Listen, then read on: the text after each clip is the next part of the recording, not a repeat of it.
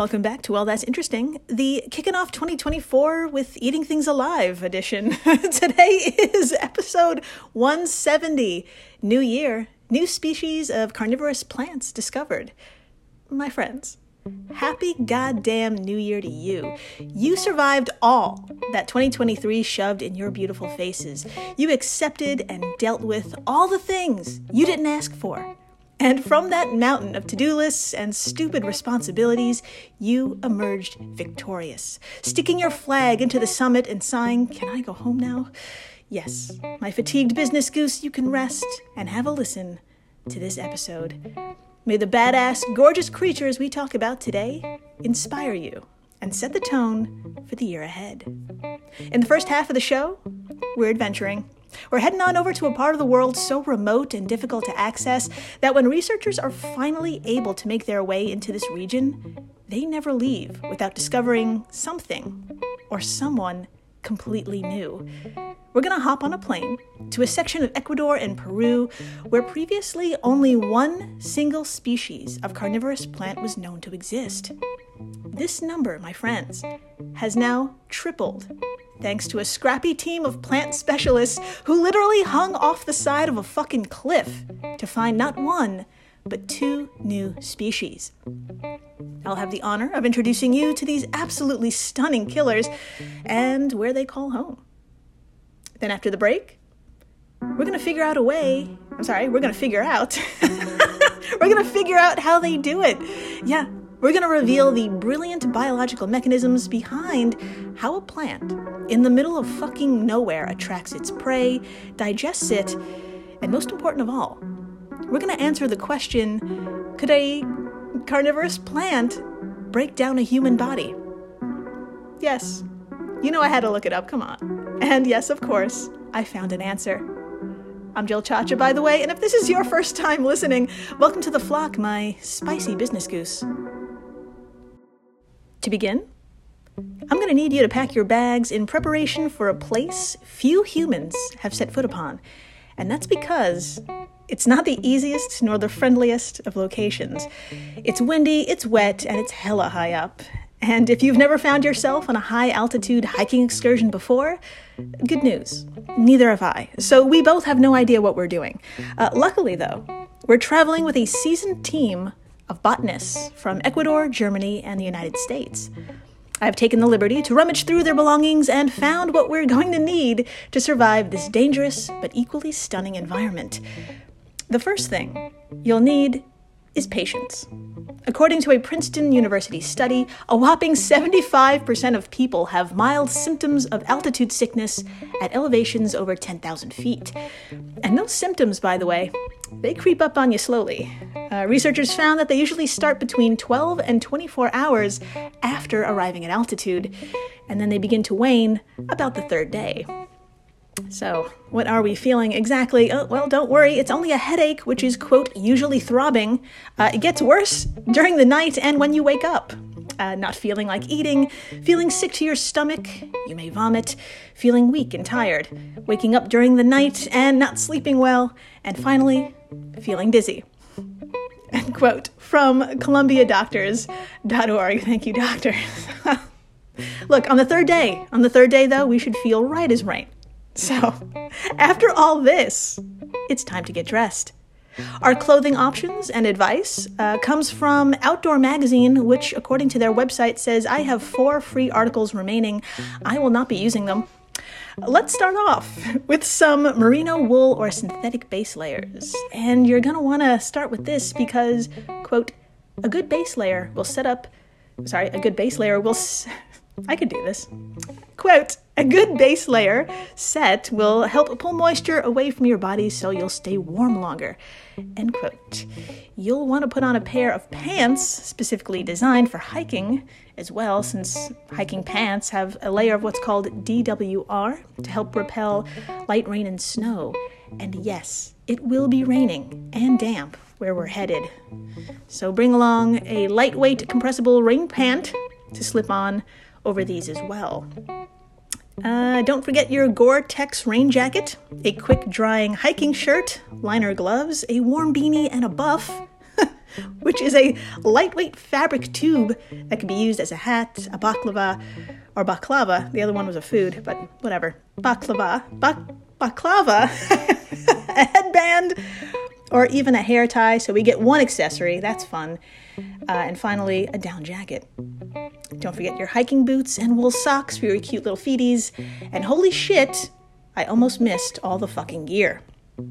The goal is to avoid death and injury, so you'll want a backpack that can hold all your worldly possessions. Usually a backpack in the 20 to 40 liter range will do, and you'll want to surround it in a waterproof cover. You've got your trekking poles, your first aid kit, your sunglasses, 2-liter hydration reservoir, sunscreen, GPS, water purification tablets, food in bar form, and a map if that GPS fails you. Which it may. Because, my friends, we're heading on over to Amotape, Huancabamba. Okay, now if you audibly said Amotape, no, what the fuck now? Okay, don't worry, I've got you here too. Please imagine South America. Thank you. In the very northwest corner is Colombia. Okay, now please point to it. Thank you. Please move your finger now south, just a smidge along the coastline. Here is Ecuador. And cupping Ecuador is Peru. Now, southern Ecuador and northern Peru share a massive chunk of the Andes, a secluded zone called Amotape Huancabamba. So much fun to say. Say it with me now. Amotape Huancabamba. I know. Now, if you want to go down a stunning rabbit hole of painfully gorgeous images full of lush mountains and the occasional photobombing llama, I highly, highly suggest Google searching Southern Ecuador. You'll see just how beautiful and remote this area is. The photos, however, don't reveal just how high up we are, though. My friends, our journey today is to trek up to the shores of a highland lagoon, 3,400 meters, or just over 11,000 feet. But wait, that's not all. We're also going to hang from a vertical rock face, 2,900 meters up, or nearly 10,000 feet up. 10,000 feet, off the side of a cliff. And we're doing this to look at a handful of flowers. Yeah, now if that sounds fucking crazy to you, you bet it is. It's crazy and it's wildly important. Because here, beside this lagoon and on the face of this cliff, live two newly discovered carnivorous plants. Now, before I introduce you to these metal as fuck creatures, I'm going to drop some fun facts on you for context, okay? These particular species belong to a genus of insectivorous plants called Pinguicula. I know, we're rolling in great words today. Say it with me now. Pinguicula. Thank you. Now, they also go by their common name, butterworts. Yeah, I know. It's so good. So good. Butterworts. This is what happens when you name something in 1561. Butterworts. Now, one of the first of many crazy things about butterworts is that before they flower, the plant just looks like a succulent. That's the best way I could describe them. They look from a distance like your average house succulent. Both sport that classic look of flat rosettes assembled in the shape of a circle. But that's where their similarities end. If you ever touched a succulent, its rosettes are plump, a little dry, maybe a little fuzzy. But if you stick a finger on a butterwort, it'll feel greasy, to us anyway. And its rosettes have a wet sheen to them. I know, put a pin in this, okay? We're going to get back to it in the second half of the show. Now, Pinguicula is also pretty fucking rare. There are only 115 known species, and most of them are distributed throughout the northern hemisphere. Only 7 species are known to be in South America, and prior to this discovery, only one carnivorous plant was known to Ecuador. It's now 3. My friends, head on over to our social media stuffs and tap on today's post. You're going to want to see this. And after you see this, I'm pretty goddamn certain you'll want one of these. Okay, my equally bedazzling business goose, may I introduce to you P. gimbarensis. And if you don't believe in love at first sight, I challenge you to take one look at this butterwort and not say, hot damn. Now, if for some reason there are business geese out there who are just so busy and you don't have time to stop whatever it is you're doing and fall in love, okay, fine. I could help you out. Okay. Please imagine a succulent, okay, whose rosettes are on the longer side and they're a rugged brownish rouge. And from its center, a thin, deep purple stalk climbs to a flower that makes an orchid look like a giant turd. Okay, this flower is bell-shaped, and it's very similar to an orchid, but its color, its petals are a beautiful shade of purple and white. It is so elegant and purple. It's just shocking. These lovely plants were found beside that lagoon. And if you swipe through today's post on our social media stuffs, you'll see a handful of them just scattered against the landscape. This loud coloring actually makes them blend into the countryside. You'd think purple is a good way to stand out, but not in this case. This is hella good camouflage. Now, next up, please swipe through. Oh God, it's just adorable. It's P. umbrophilia. This dainty-looking plant was hanging off the side of a cliff. And this particular cliff was not only vertical as fuck, but it's slathered on the danger with being located in a foggy and rain-swept area. Somehow, Álvaro Pérez of the Pontificia Universidad Católica del Ecuador, fuck, I nailed that, and his team, they were able to spot this little one. It's purple, its flowers are also purple, but like a soft purple, and the flower resembles more like something of a daisy. And because it was in such a soaked spot, they named it P. umbrophilia, which means, quote, rain-loving butterwort. So cute. Okay, I'm okay. Now, my brave business goose, you may be thinking, since they're practically in the middle of nowhere, thousands of feet up, there must be just hundreds of them thriving among the mountains. Well, turns out, my friends, the hills are not alive with Pinguicula. For one of these plants, only a single population was found, and within it, there were only 15 mature individuals. 15, that's it. Thilo Henning of the Leibniz Center for Agricultural Landscape Research, also nailed that, yes, told EurekaAlert.org this kind of existence is called narrow endemism. This is when a species has limited distribution in one very particular area.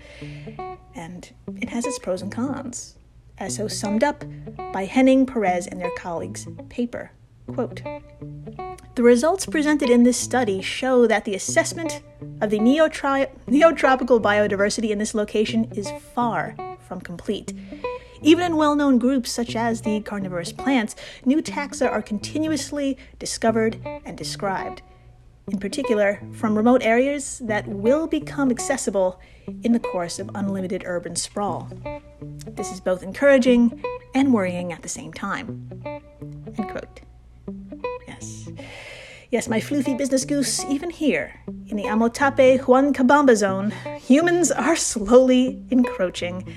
And needless to say, this could royally fuck with the existence of a plant whose home is only a few acres around a very specific lagoon or off the side of one cliff. But now that we know that they're here, their existence could help us protect the area, which still has so much more to reveal. So, more needs to be studied and explored. So watch this space. Super stoked for more carnivorous plants. We have to stay tuned. Then after the break, we're going to learn how these well-dressed plants kill and eat. And of course, we're going to answer the question, could they dissolve you? I know. I'm so excited. I'm so excited to get into this. This is when it really starts. Stay tuned. With Lucky Land Slots, you can get lucky just about anywhere. Dearly beloved, we are gathered here today to... Has anyone seen the bride and groom? Sorry, we're here. We were getting lucky in the limo and we lost track of time. No, Lucky Land Casino, with cash prizes that add up quicker than a guest registry. In that case, I pronounce you lucky. Play for free at LuckyLandSlots.com. Daily bonuses are waiting. No purchase necessary. Void where prohibited by law. 18 plus. Terms and conditions apply. See website for details. I'm Jane Perlez, longtime foreign correspondent and former Beijing bureau chief for the New York Times. I've been a foreign correspondent in lots of places: Somalia, Indonesia, Pakistan, but nowhere as important to the world as China. I mean, China is not dropping anti-democratic paratroopers into Montana. But of course, we did see things like the weather balloon / spy balloon riveting the whole country for a week.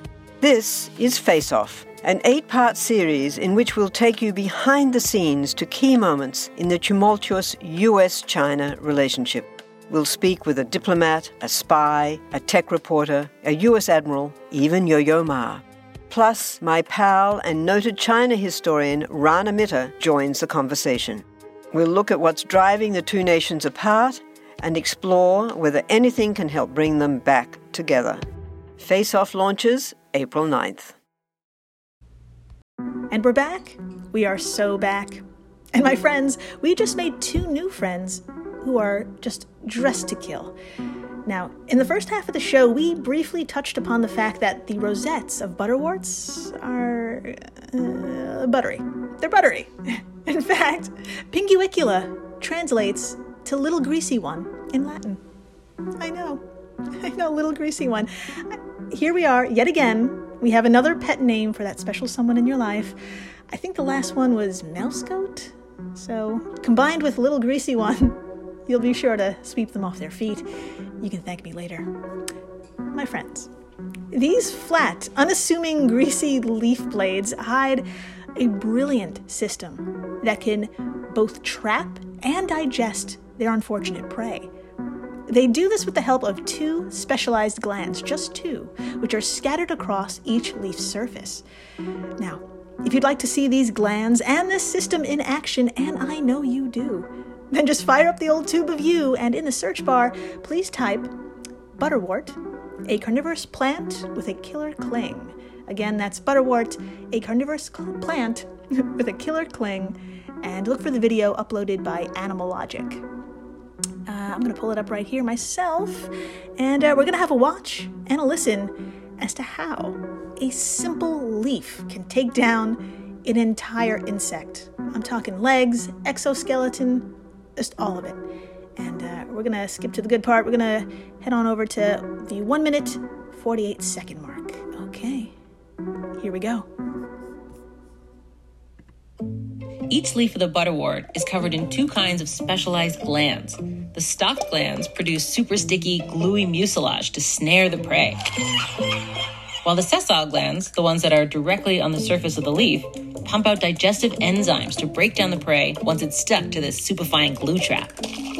Larger insects can easily escape the tiny mucilage glands, so the main prey of the butterwort is smaller insects like gnats, aphids, and ants. And the more their prey moves, the more mucilage the plant produces.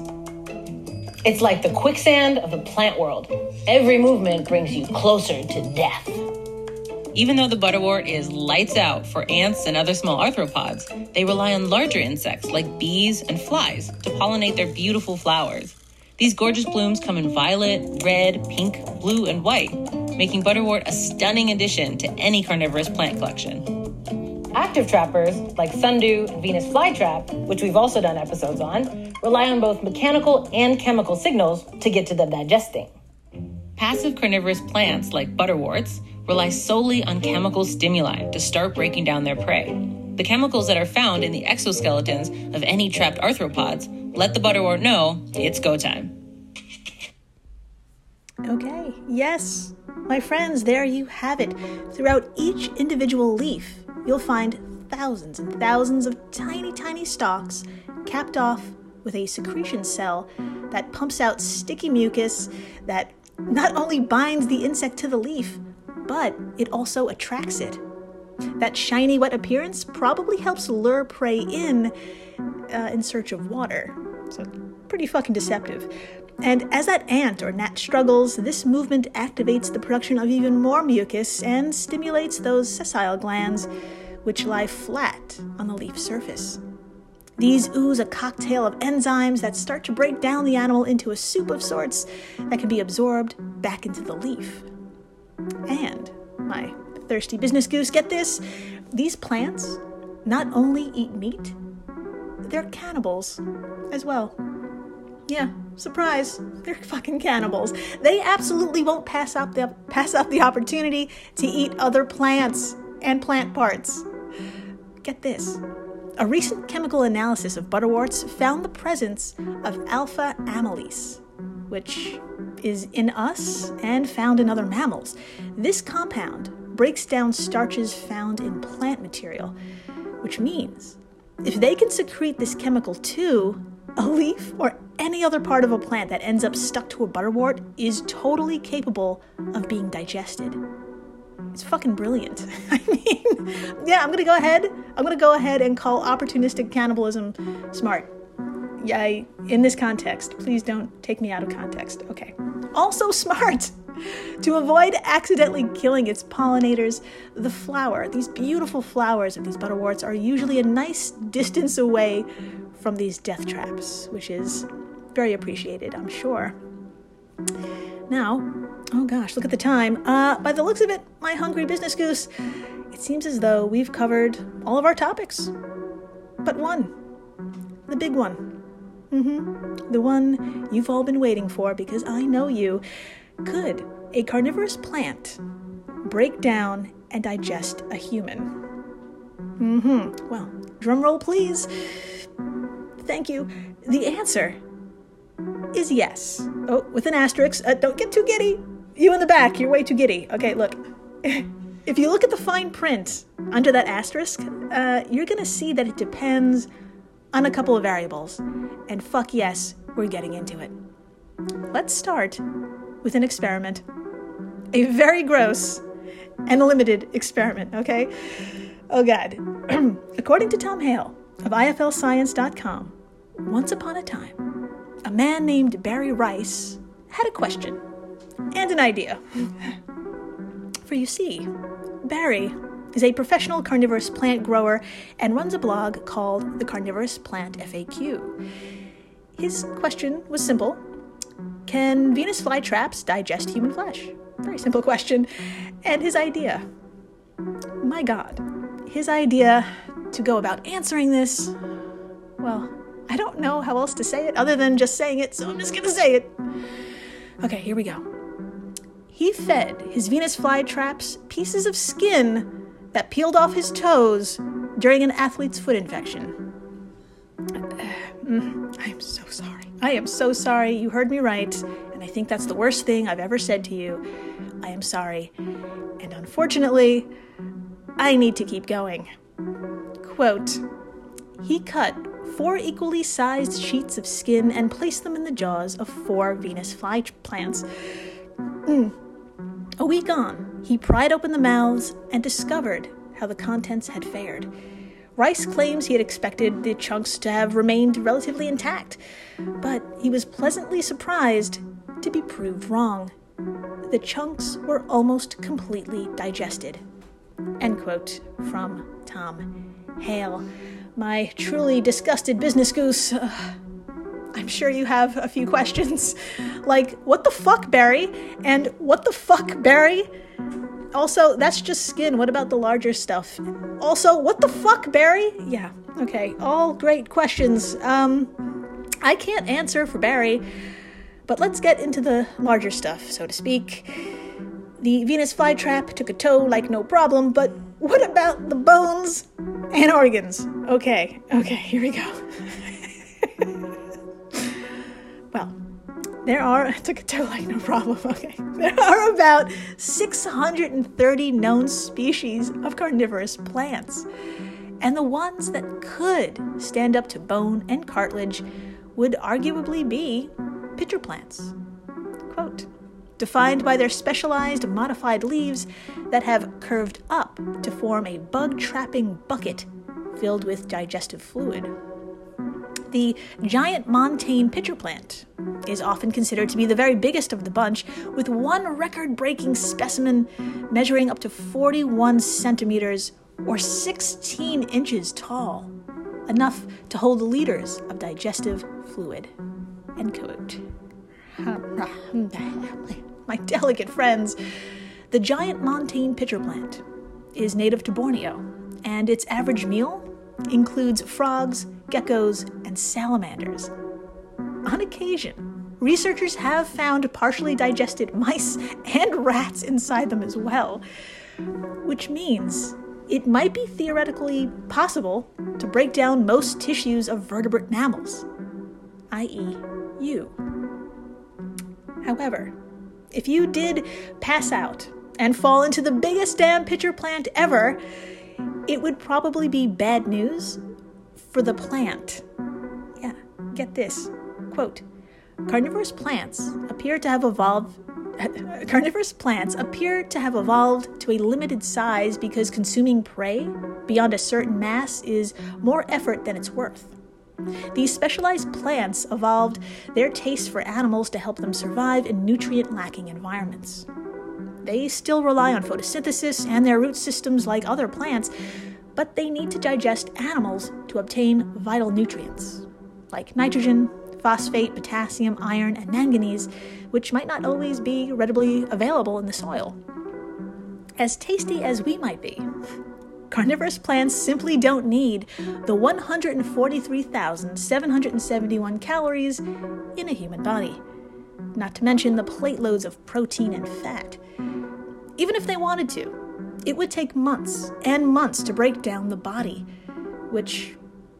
by which it would take so much time, a mushy cesspit of decomposing bacteria would have gathered within the plant's belly, almost certainly killing it in the process. End quote. That was a lot, and that was from IFL Science. So, my friends, in sum, yeah, they could, but they'd rather not. So please, don't feed your carnivorous plant a person. It's just a no-win situation. And thank you for rating, listening, subscribing, leaving a comment. I'm sure you have something to say about this one.